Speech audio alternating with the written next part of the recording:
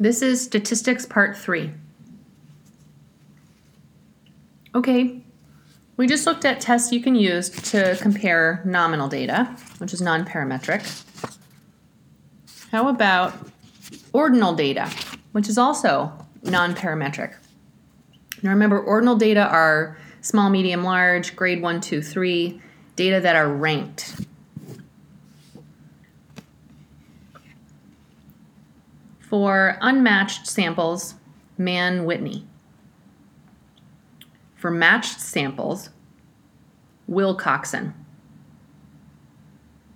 Matched versus unmatched are examples like pre and post treatment, at time of birth and at 20 years later. Same person, same variable, different time point. So for ordinal data, you use the Mann-Whitney with unmatched data and Wilcoxon for matched data. If you have two or more groups, you would use Kruskal-Wallis for unmatched data, and you would use Friedman for matched data.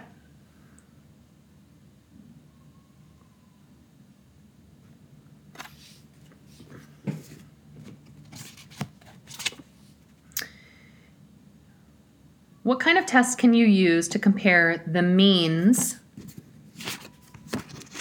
of interval data? Now remember, interval data are parametric. These are continuous data like weight, height, and age. So what kind of tests can you do to compare means of interval data? Compare the means of weight, height, age. If you have two groups, you can use the student's t-test. Simple comparison. If you have three groups, you use the analysis of variance, ANOVA. If you're going to compare multiple times, there's something called Bonferroni correction. And you would use this Bonferroni correction if you're going to do multiple comparisons. And that's essentially your alpha divided by how many comparisons you're going to perform. And that's how you correct your data. That is not something I can do myself. I would say it's important to just know when to utilize the Bonferroni correction. When would you use logistic regression? When would that be useful? Well, you use logistic regression with nominal data. And again, I'm going to continue to remind us, nominal data is male, female. Nominal data are non-parametric. Okay? So you would use logistic regression with your nominal data, which can be helpful as it can predict the significance of your variables. How much a variable independently predicts something, like survival.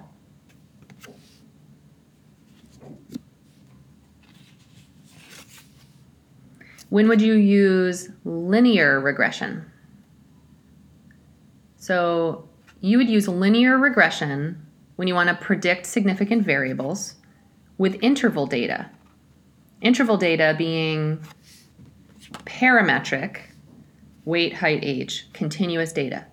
So to review, logistic regression for nominal data when you want to predict significance of variables, and linear regression with interval data, which can predict significant variables.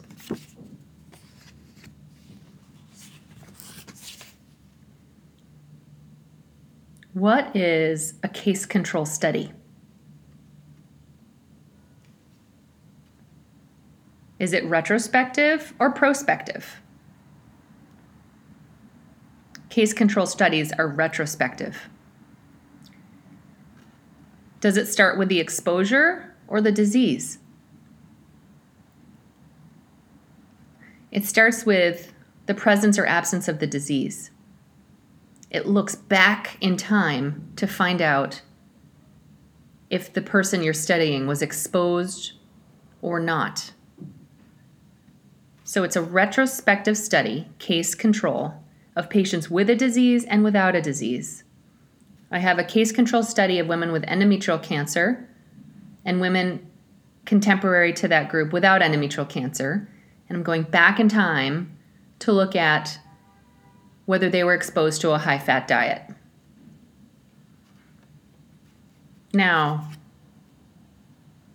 what kind of ratio is generated from a case control study?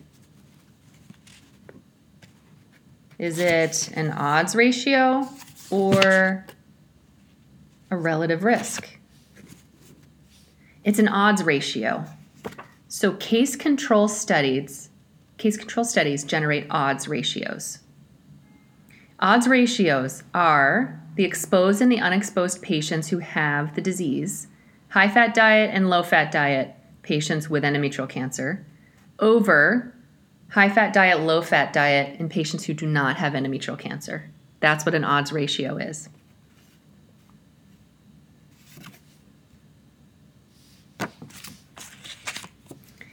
Now, what are some potential pros and cons of case control studies? Well, case control studies allow you to study rare diseases because you know they have the disease. And you can look at a lot of different exposures or risks because you've selected your population. So small cell carcinoma of the ovary hypercalcemic type, not a very common disease. And if you wanted to know if there were environmental exposures for these young women, you could identify all of them and you could look back in time. It's a rich way of looking backwards in time. A con is survival bias and recall bias. So one issue is if they're not around to tell you the story. The other is if they just don't remember or they have cancer now and so they want to remember that something happened to them. And either way, you can't really validate their exposure. Medical records aren't great. Personal testimony is not always valid. Trying to factually say, like, we're sure this person was exposed is difficult. So pro is you can study rare diseases, con, recall bias, survival bias.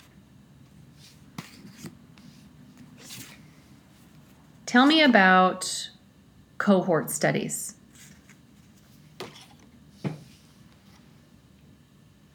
Are they retrospective or prospective?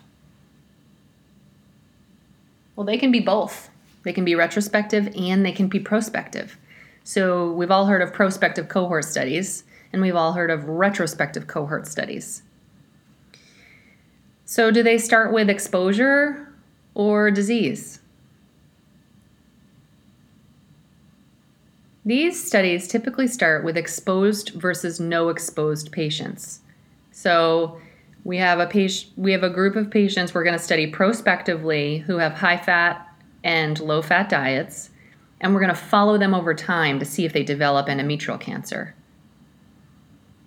Or we have a retrospective cohort of patients like the Women's Health Initiative, lots of data collected on those patients. And because we know what their diets were like, we're going to look at patients exposed to high-fat versus low-fat diets, and we're going to see if they developed endometrial cancer over the time period we had all that data. So it can be retrospective and it can be prospective. Now, if case control studies generate an odds ratio, what do cohort studies generate? Right, cohort studies generate a relative risk. And a relative risk is the probability of a disease, the probability of endometrial cancer in high-fat diet exposed patients, divided by the probability of endometrial cancer in low-fat diet exposed patients.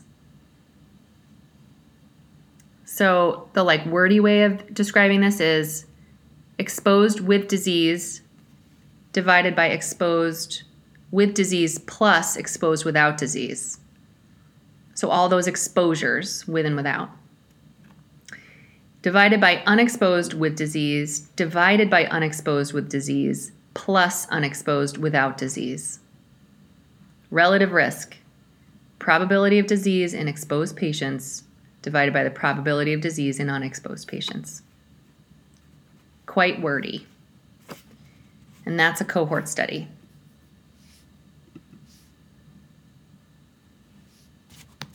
What are some pros and cons of cohort studies? Well, one of the pros in the fact that can be prospective is it's cheaper. It's a prospectively designed trial option that's cheaper than a randomized controlled trial. It's a way to ethically study an exposure. You couldn't necessarily ethically study all exposures in a randomized controlled trial. You're not going to expose people to something that you think is going to cause harm. So RCTs wouldn't be very reasonable. So this is a real advantage to cohort studies. Now, cons would be selection bias. So, who do you decide to include in your cohort study? And that's where randomized studies are better than cohort studies. And another issue is if you want to look at an exposure that's particularly common, it's going to be hard to find unexposed controls. So if you're asking a question around high-fat diet in the United States, it's going to be really hard to find people with a low-fat diet, perhaps. Or more simply, I'm going to look at ibuprofen exposure and risk of cancer. Well, a lot of people take ibuprofen, very few people don't over time. So it would be hard to find unexposed controls for your study.